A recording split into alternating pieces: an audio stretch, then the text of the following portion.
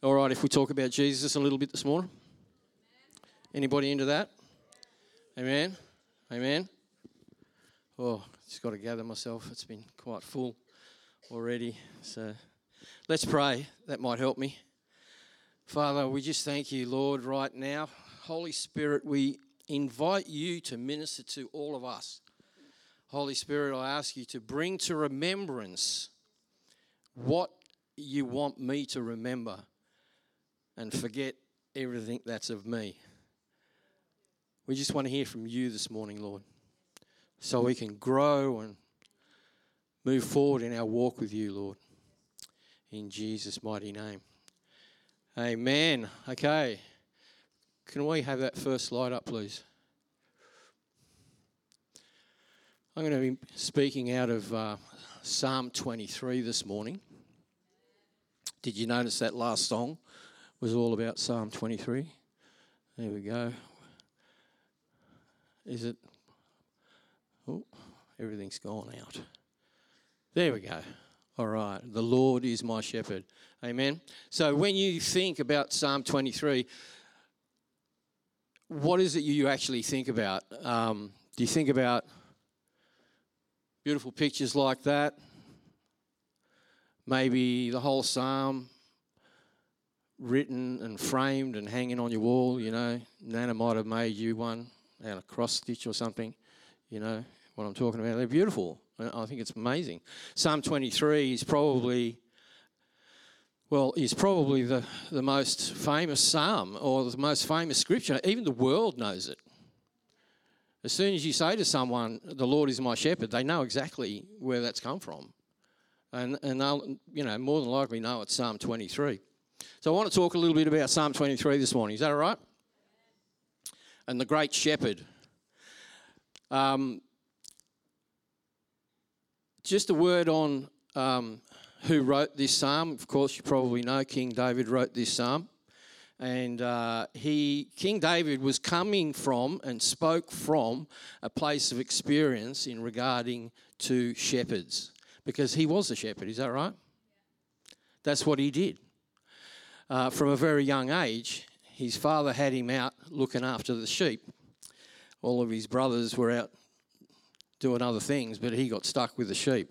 So he learned how to be a good shepherd. And he's speaking from that place of experience. Okay, so just keep that in mind. When you think of Psalm 23 and you see this beautiful picture of Jesus there with the little lammies, and it conjures up all this sort of nice fluffy stuff in our heart. You know, I'm not speaking against that. It's fine. But sometimes we can just get this concept into our head that Psalm 23 is just this beautiful, nice, placid thing, you know. But it's not actually like that. It wasn't like that for David, because he was out there looking after the sheep, killing lions and bears. Is that right? Anybody want to take on a lion and a bear with a stick? No, probably not. Why don't we read through Psalm 23 and there's a lot of rabbit trails we could take with this psalm, and clearly we don't have time to do that. So I'll be just touching on a couple of points. I'm going to try and make two major points, okay, as we do. So if you want to put that up, I'm reading from the New King James Version, the only one. Okay, so Psalm 23. The Lord is my shepherd, I shall not want, or I shall not be in lack. He makes me lie down in green pastures. He leads me beside the still waters. He restores my soul. He leads me in the paths of righteousness for his name's sake. Yea, though I walk through the valley of the shadow of death, I will fear no evil, for you are with me. Your rod and your staff, they comfort me. You prepare a table before me in the presence of my enemies. You anoint my head with oil, my cup runs over. Surely goodness and mercy shall follow me all the days of my life, and I will dwell in the house of the Lord forever. Amen? Sounds good, right? So as I said before, David wrote this psalm. At the time, he was a king. He was King David when he wrote the psalm. He wasn't a shepherd, but he was a shepherd by trade, if you like. So he knew what he was talking about. So when we think about, for us as Christians, So this was Old Testament. We understand that. The Lord is my shepherd. That was his opening statement. That's a pretty strong opening statement made by King David. Is that right? He acknowledged God as Lord, but he also acknowledged him as shepherd. All right? So if for us, we understand who our shepherd is, do we not? It's the man in the picture, okay? The Bible clearly says that Jesus is our shepherd. In John 10, it says he's the good shepherd. Hebrews 13 says he's the great shepherd.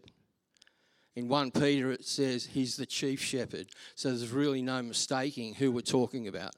I'm going to be speaking about the Lord, the shepherd, Jesus, synonymously, if I can put it that way. And I'm sure, hopefully I won't confuse anybody, but we have to think about this in the mindset of David when he wrote this, but also in the mindset of us as Christians here today in the 21st century and what it means to us.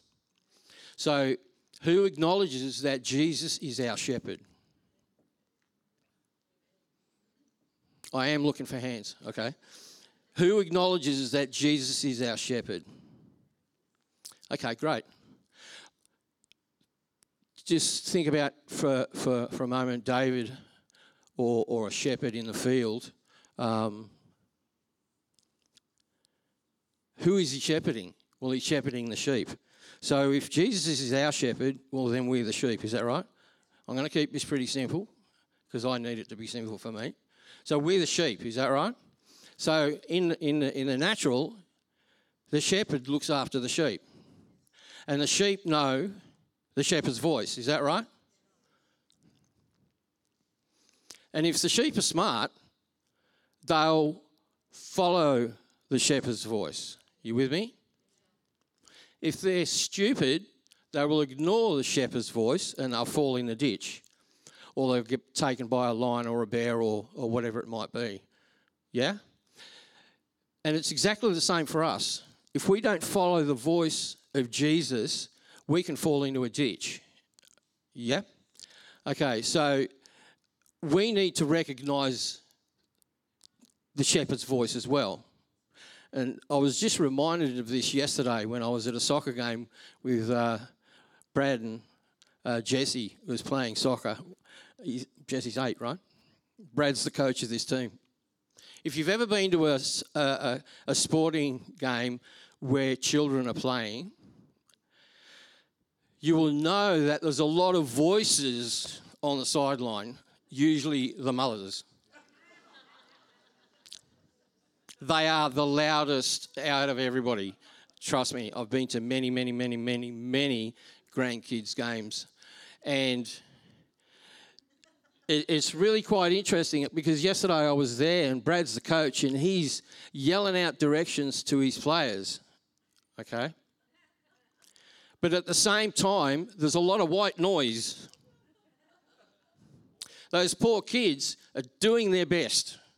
They're learning their craft as a soccer player and they're really working hard at doing the right thing. But they've got all these voices screaming across the field from the mothers usually.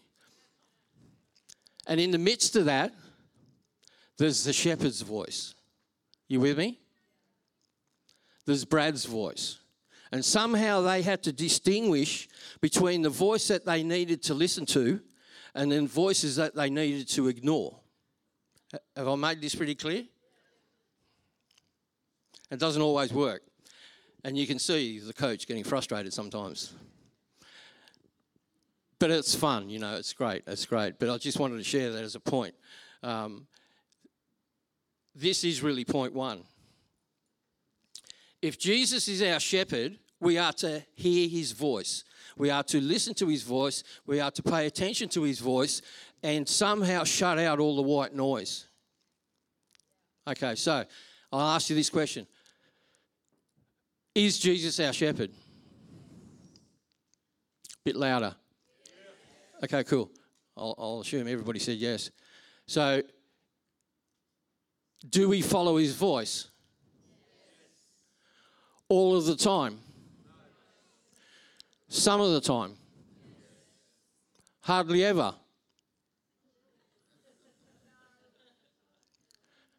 What about never? See, I'm just trying to avoid the rabbit trails. Hang on a second. This is very important. This is point one, and there's only 2 points, okay, to my message, I think. Oh, there might be some interwoven. Anyway, so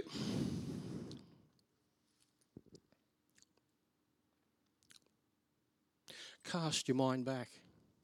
For those of you that were born again, like as an adult or even, I'm trying to distinguish here between people that consciously got born again and children that grew up in church, okay, who at some point need to acknowledge Jesus for themselves, okay?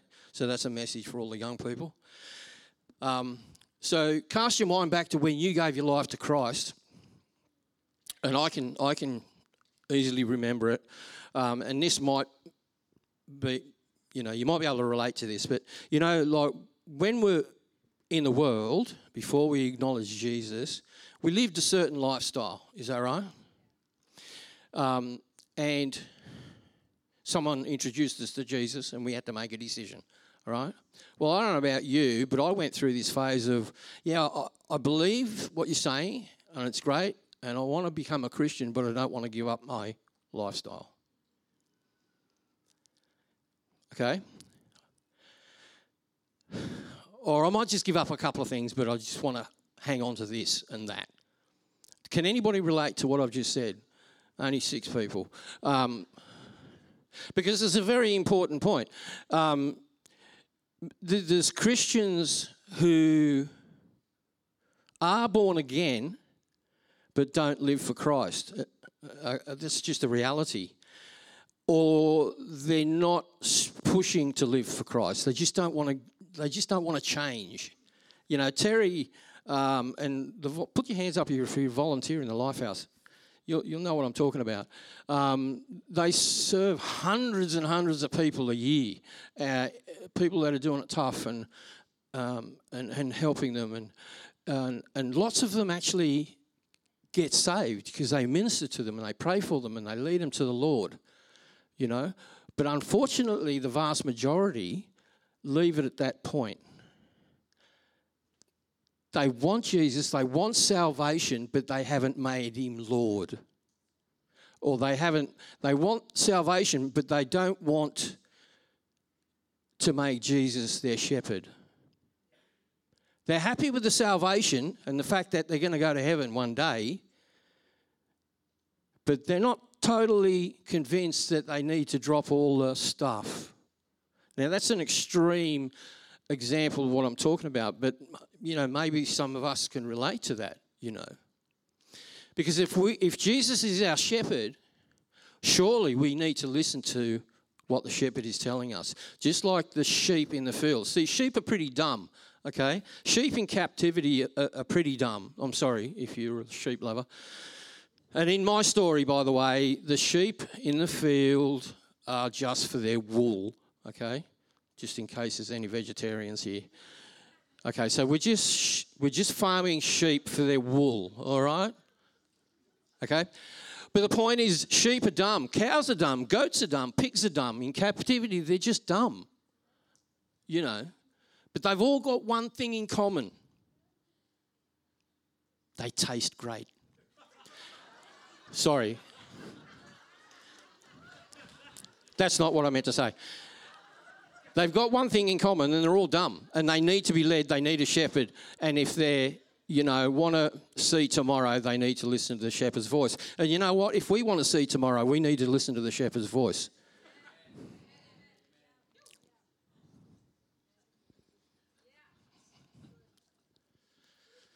I haven't really looked at my notes yet. Yeah, you're getting back to people that get born again. They hesitate about the whole Jesus thing because of the fear of missing out. You've heard of FOMO, fear of missing out, fear of missing out of their junky life. So it can hinder them giving their life to Christ. And I was also reminded of in Exodus, with with Moses in the wilderness. God called, God blessed the people and got them out of captivity. Is that right? And they were happy with that. We could call that salvation for a moment. But they didn't want to change. So they stayed in the wilderness. God called them stiff-necked people. Is that right? Well, I don't want any of the people in Liberty Family Church to be stiff-necked people. I want the people in Liberty Family Church and myself and my family to acknowledge who the shepherd is, who the great shepherd is, who the chief shepherd is, who laid his life down for us, and follow his voice and ignore all the white noise. Because who knows, oh boy, who knows that the world is a little bit topsy-turvy right now? Would you agree with that? There's some really weird things going on. Amen. And there's plenty of preaching going on at the moment who, talking about this is the last of the last days and so on and so on. And I'm not entering that conversation because, I do get asked that, do you think we're in the last days? And I say, well, we're closer to it now than we were yesterday. And that's my standard answer because I don't know. Okay, so that's not what this message is about. But the world is rather, we think it's mucked up. But, we've just got to think back for a second, talking about a mucked up world. Would you have liked to have lived during that era? Or 30 years before that era, World War I? So I'm sure they thought it was the last days. Amen? But this is the point. Yeah, there's some weird things going on in the world today. We all acknowledge that. We know that, and we're living amongst that. Okay? But the world's always been in a mess since the fall. Is that correct? It's just looked differently. But it's always been in a mess. Why? Because the devil is the god of this world system. Hello?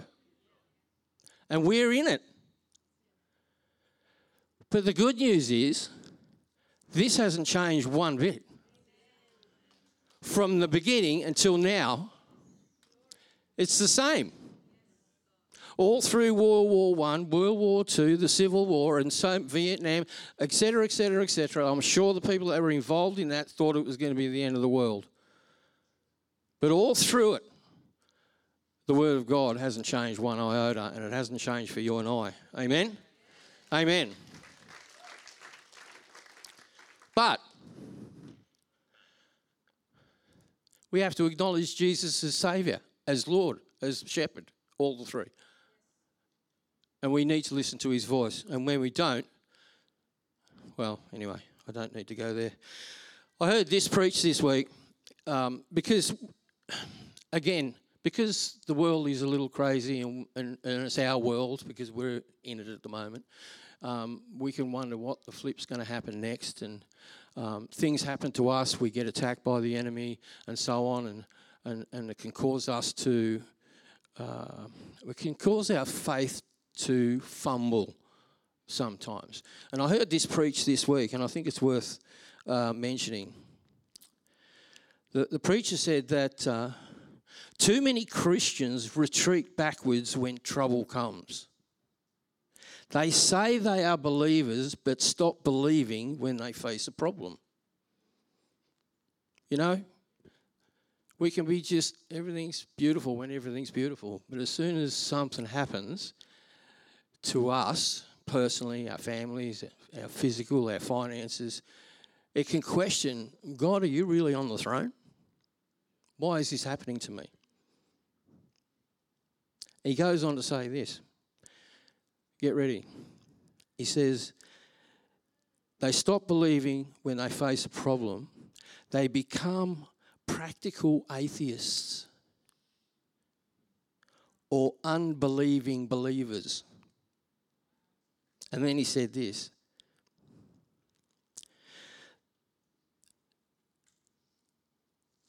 Many Christians believe in him with their lips, but deny him with their actions. So if Jesus is our shepherd, our actions will show it. It's quiet. I wanted, I mean, when when I got into this, it really caused my back to straighten up, because Pastor Brad, whoever ministers up from here, knows that when we share a word, it's for us first. And hopefully you'll catch it. Amen. That's point one. Is Jesus your shepherd? Is Jesus our shepherd? And if so, our life will show it. And there's many ways you could preach this. You know, you'll know them by their fruit, etc., etc. But, you know, I'm trying to stick to Psalm 23. All right, that's pretty good. That was just the first verse. Just checking the clock, looking good. I'll get on to point 2, but I'll read it by verse. I'm just going to skip over the next couple of verses. Verse 2, it says, okay, so keeping that in mind, the shepherd is our shepherd, leading and guiding us. He makes me lie down in green pastures. He leads me beside still waters. I mean, I know people that struggle over that one right there, because it says in the New King James Version, it says, he makes me lie down in green pastures. I know people that don't want to be made to do anything. Not even by God himself. I know that's funny, but I'm only reading the Bible here, by the way. He makes me lie down in green. Why? Because he knows when we need to rest. He leads me beside the still waters. You know, sheep don't like to drink from turbulent water. They only like calm water, and that's why the shepherd leads them to it. Because when it's a fast-flowing river, it's danger for them. And that's why Jesus leads us beside still waters. Now, there's an interesting point I want to make here from verse 1, 2 and 3. David is talking in the third person. He's talking about God to us, because he says, he makes me.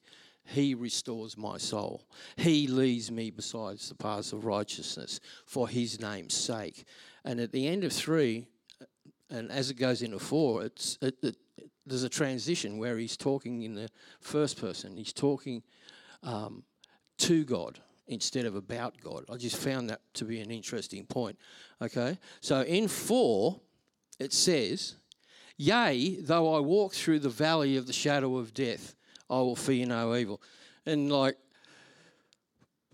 that always makes me smile when I read that. Because for us, when someone says yea, we think, oh yeah, cool, great, fantastic. It says, yea, whoa, though I walk through the valley of the shadow of death. That's nothing to yay about in my book.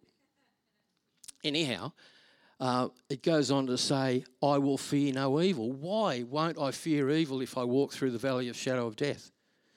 For you are with me. In Hebrews 13, it says, Jesus will never leave us or forsake us. So again, for us as Christians, we need to know that he is with us 24/7. Jesus is with us 24/7. It's a really important point to remember, because if we're going through a valley, and again, I don't know about you, but whenever I've read this, walk through the valley of the shadow of death, it kind of goes, oh, you know, that's for people that get really sick and they might die and all that sort of stuff. It's not just about that. It's not just about the physical death, because the devil wants to kill your relationships. He wants to kill your marriage. He wants to kill your finances. He wants to kill favour at work. The devil's out to kill, steal and destroy. Is that right? John 10:10. So even though those things may happen to you and me, we are to fear no evil. Why? Because God's with me through all that. And it also says that when we walk through the valley, it doesn't say when you are stuck in the valley. It says when you walk through the valley of the shadow of death. You know, there's a few of us in the room who have climbed many mountains. Most of you know about that activity that we're involved in. But, you know, when there's mountains to climb, there's valleys to cross. And while, in the natural valleys can be nice and pretty and there can be a creek at the bottom, the optimum thing that we want to do is to get to the top of the valley, get to the top of the mountain, because the view is so much better from up there. That's the challenge, that's the goal. We need to summit that mountain. And we are to do that as well in our lives. We are to walk through the valley of the shadow of death, fearing no evil. Amen? Are you with me this morning? And how can we do that? We can do that because Jesus is our great shepherd who will never leave us or forsake us. And I'm getting to point 2. What did I write here? If Jesus is our shepherd and we follow him and obey him, then we will enjoy contentment, refreshment and provision, just like the calm waters and the paddock, where all the grass is, where we lay down and have a rest. But if we choose to ignore his leading, his voice, his commandments, then we are vulnerable to attack. Remember what it says in 1 Peter about the lion.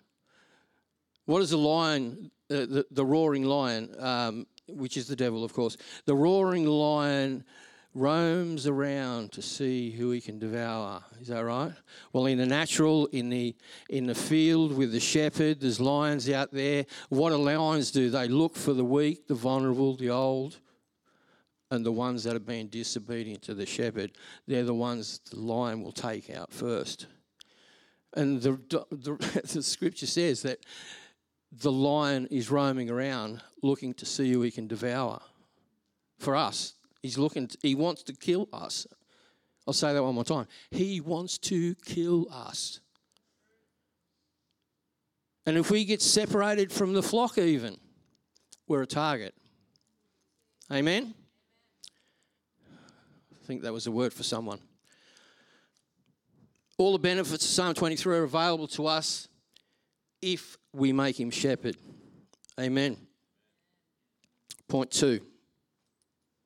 Coming. Time's good.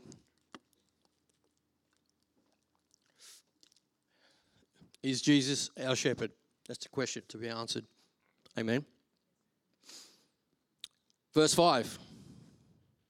You prepare a table before me. Could we have that picture up, please? Oh, yep, there it is. I'm not sure. It's a bit hard to get a good picture of what I was trying to capture, but the boys have done a great job. Put your hands together for our sound team, our worship team. David Adams has done a splendid job. He's had to deal with me over the last couple of days. Oh, Dave, I want this, I need that, and everything I've asked for, he's done. It's just amazing. All right, so 5. You prepare a table before me in the presence of my enemies.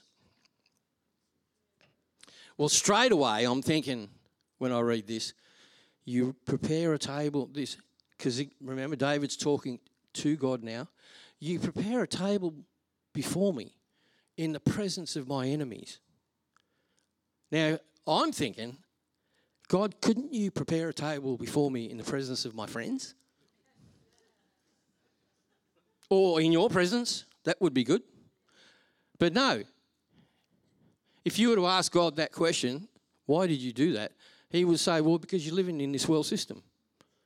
And you need to know that you're surrounded by enemies. But he's prepared a table for us in the presence of those enemies.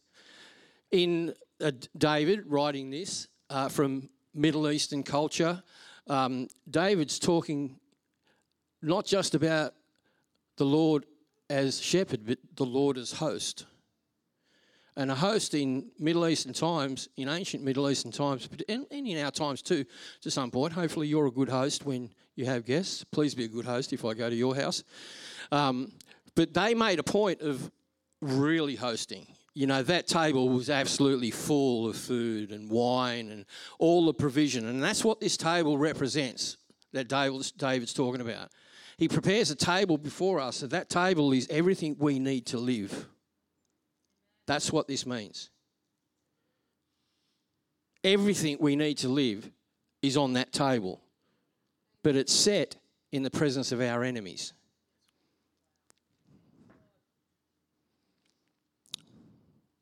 That's a strong point. that we need to consider. Because it's pretty amazing to me that although the Lord has provided a table for me in the presence of my enemies with all the provisions I could ever want, just how quickly the enemy can come in and sidle up and sit at my table. Okay, for explanation, what does that mean? Well, so you've got to think of this spiritually, okay? Ephesians 6, Paul talks about the armour of God and he explains how we are not wrestling against flesh and blood, but against what? Principalities, powers, rulers of darkness in high places. Paraphrase, okay? That's who the enemy is. That's the root cause. Now, those spiritual powers can use people. Look to the person next to you and say, are you being... No, don't say that. But it's true. We are not fighting against flesh and blood. When we fall out with someone and have disagreements, have an argument, the fight is not really against that person. Something's caused that to happen, and it's a spiritual attack, right? So when we are sitting at our table of provision, we are... Look, did you see the picture? I'll go all the way over here because I think it's cool. That's obviously the table, but and it's going to be... Can you see the demons in the background?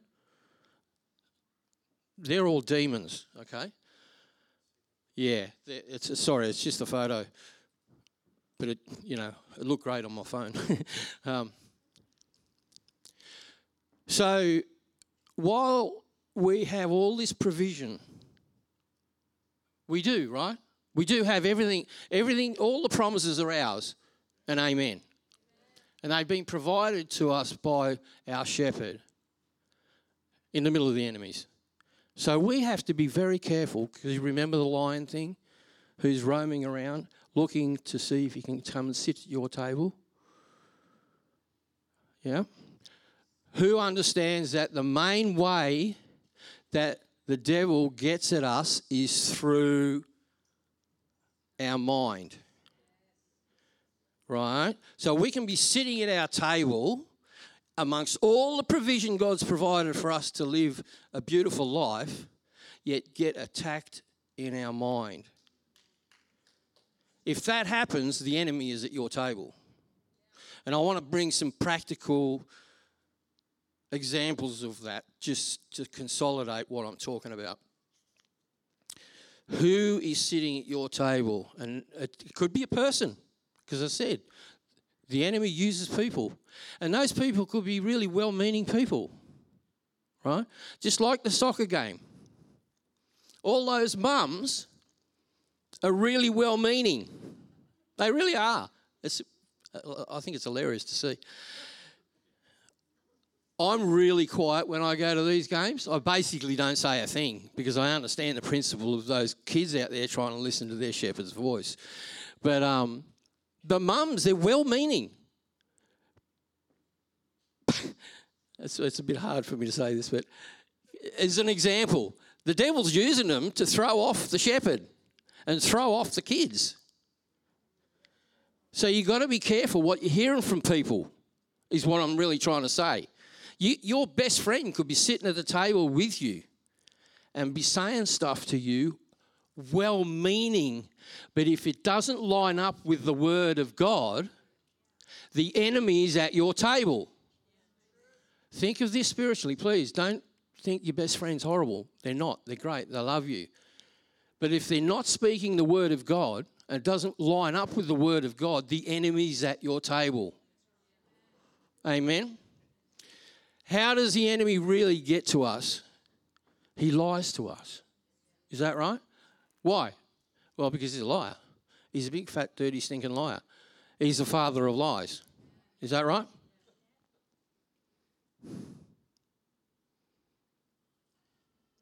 Who knows? The list of ways the enemy can get into your head is endless. But one of the main things that he says to people, this is really point 2, okay? Point 2A or point 2B. Remember, we're talking about spiritual attack, the lion roaming around, looking at who he can devour, getting in our ear with lies. Is that right? And one of the main lies I find he uses, and maybe it's just my experience, but you may relate, one of the main lies of the enemy is this. He wants us to think we are not enough. He wants us to think we are unacceptable to God. This is some of the things, and this is just a short list. This is just some of the things that we may be hearing while we're sitting at our table of provision and our table of abundance. We may be hearing things like this. You don't pray enough. You don't read your Bible enough. You don't go to church enough. This is a good one. You don't know enough scriptures. That's not coming from the Holy Spirit. That dialogue is not coming from the Holy Spirit because he's not accusive. The devil is accusive. You're not holy enough. You're not righteous enough. Or he could say stuff like this. You're not old enough. Or you're not young enough. You're not good looking enough. That's not really my issue. But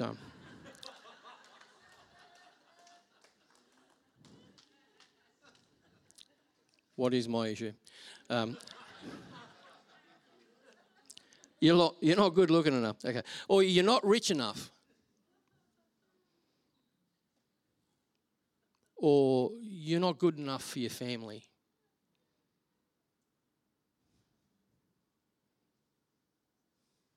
Your life just isn't good enough. If you've heard or you hear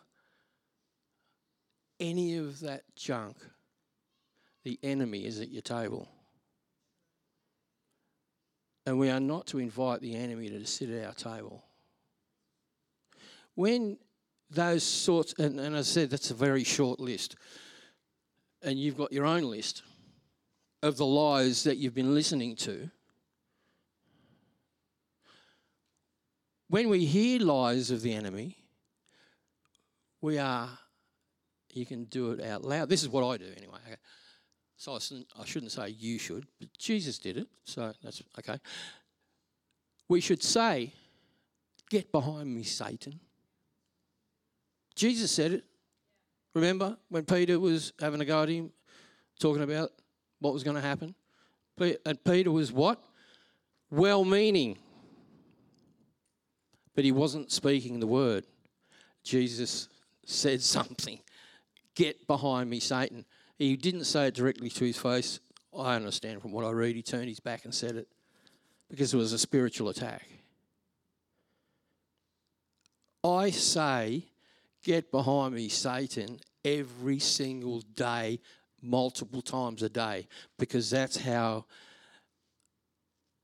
often the enemy can attack our mind. But you know what? As soon as I say it, it's gone. Seriously, as soon as I say it, the thought drops and it's gone and I get on with the day. It doesn't mean he can't try again, but I just say it again. And I say it out loud, unless I'm in Kim's presence. Because I wouldn't want her to get misunderstood.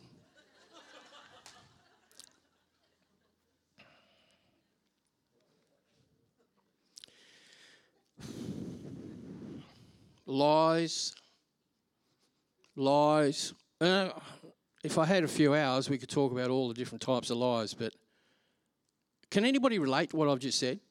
Has the enemy been lying to anybody at all? Has he been feeding your head full of lies, lies, lies?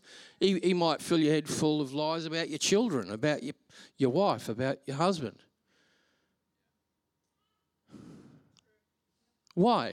Because he wants to cause discourse in your heart. No, my family is a blessing to me. My friends are a blessing to me. The people in this church are a blessing to me. And if any thoughts come in to the contrary to that, get behind me, Satan. Amen? So point 2 is, who's sitting at your table?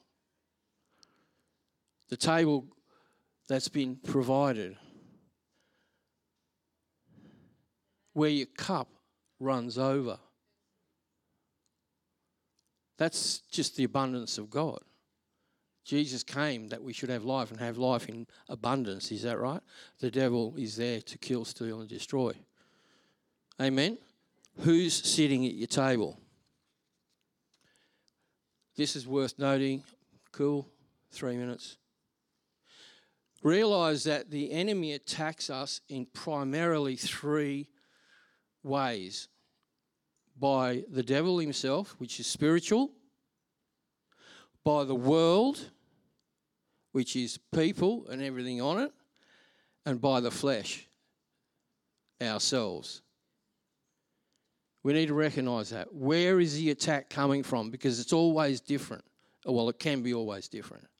Is this the devil having a go here? Is it something else? Is it me? Who's heard the expression, I'm my own worst enemy? Anybody ever heard that? Come on. Or we might say it about someone else. Oh, he's just his own worst enemy. Well, that makes a lot of sense now, right? We need to recognise where the attacks are coming from. But they start in high places. That is our first focus point. And if anything is happening like that to you, the enemy is at your table and you need to ask him politely to leave, not politely. Okay? Because he wasn't invited to your table. We, unbeknownst, let him sneak up and sit right alongside. And you know, sometimes he's really subtle because it can be your best friend sitting there speaking to you. Again, if it doesn't line up with the word,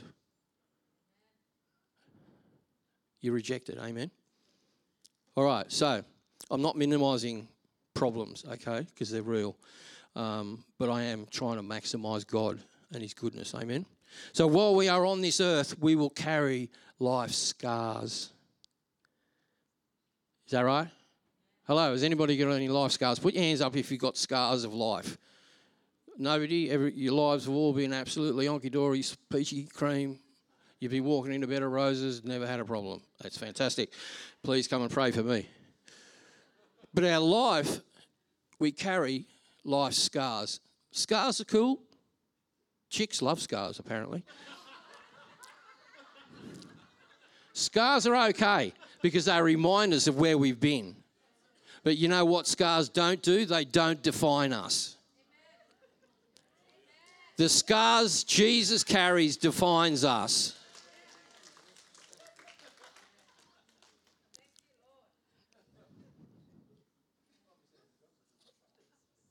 Still got a verse to go. 6. Surely goodness and mercy shall follow me all the days of my life, and I will dwell in the house of the Lord forever. Amen? One last question. Who's been sitting at your table?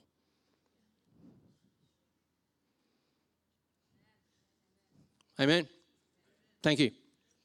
Praise the Lord.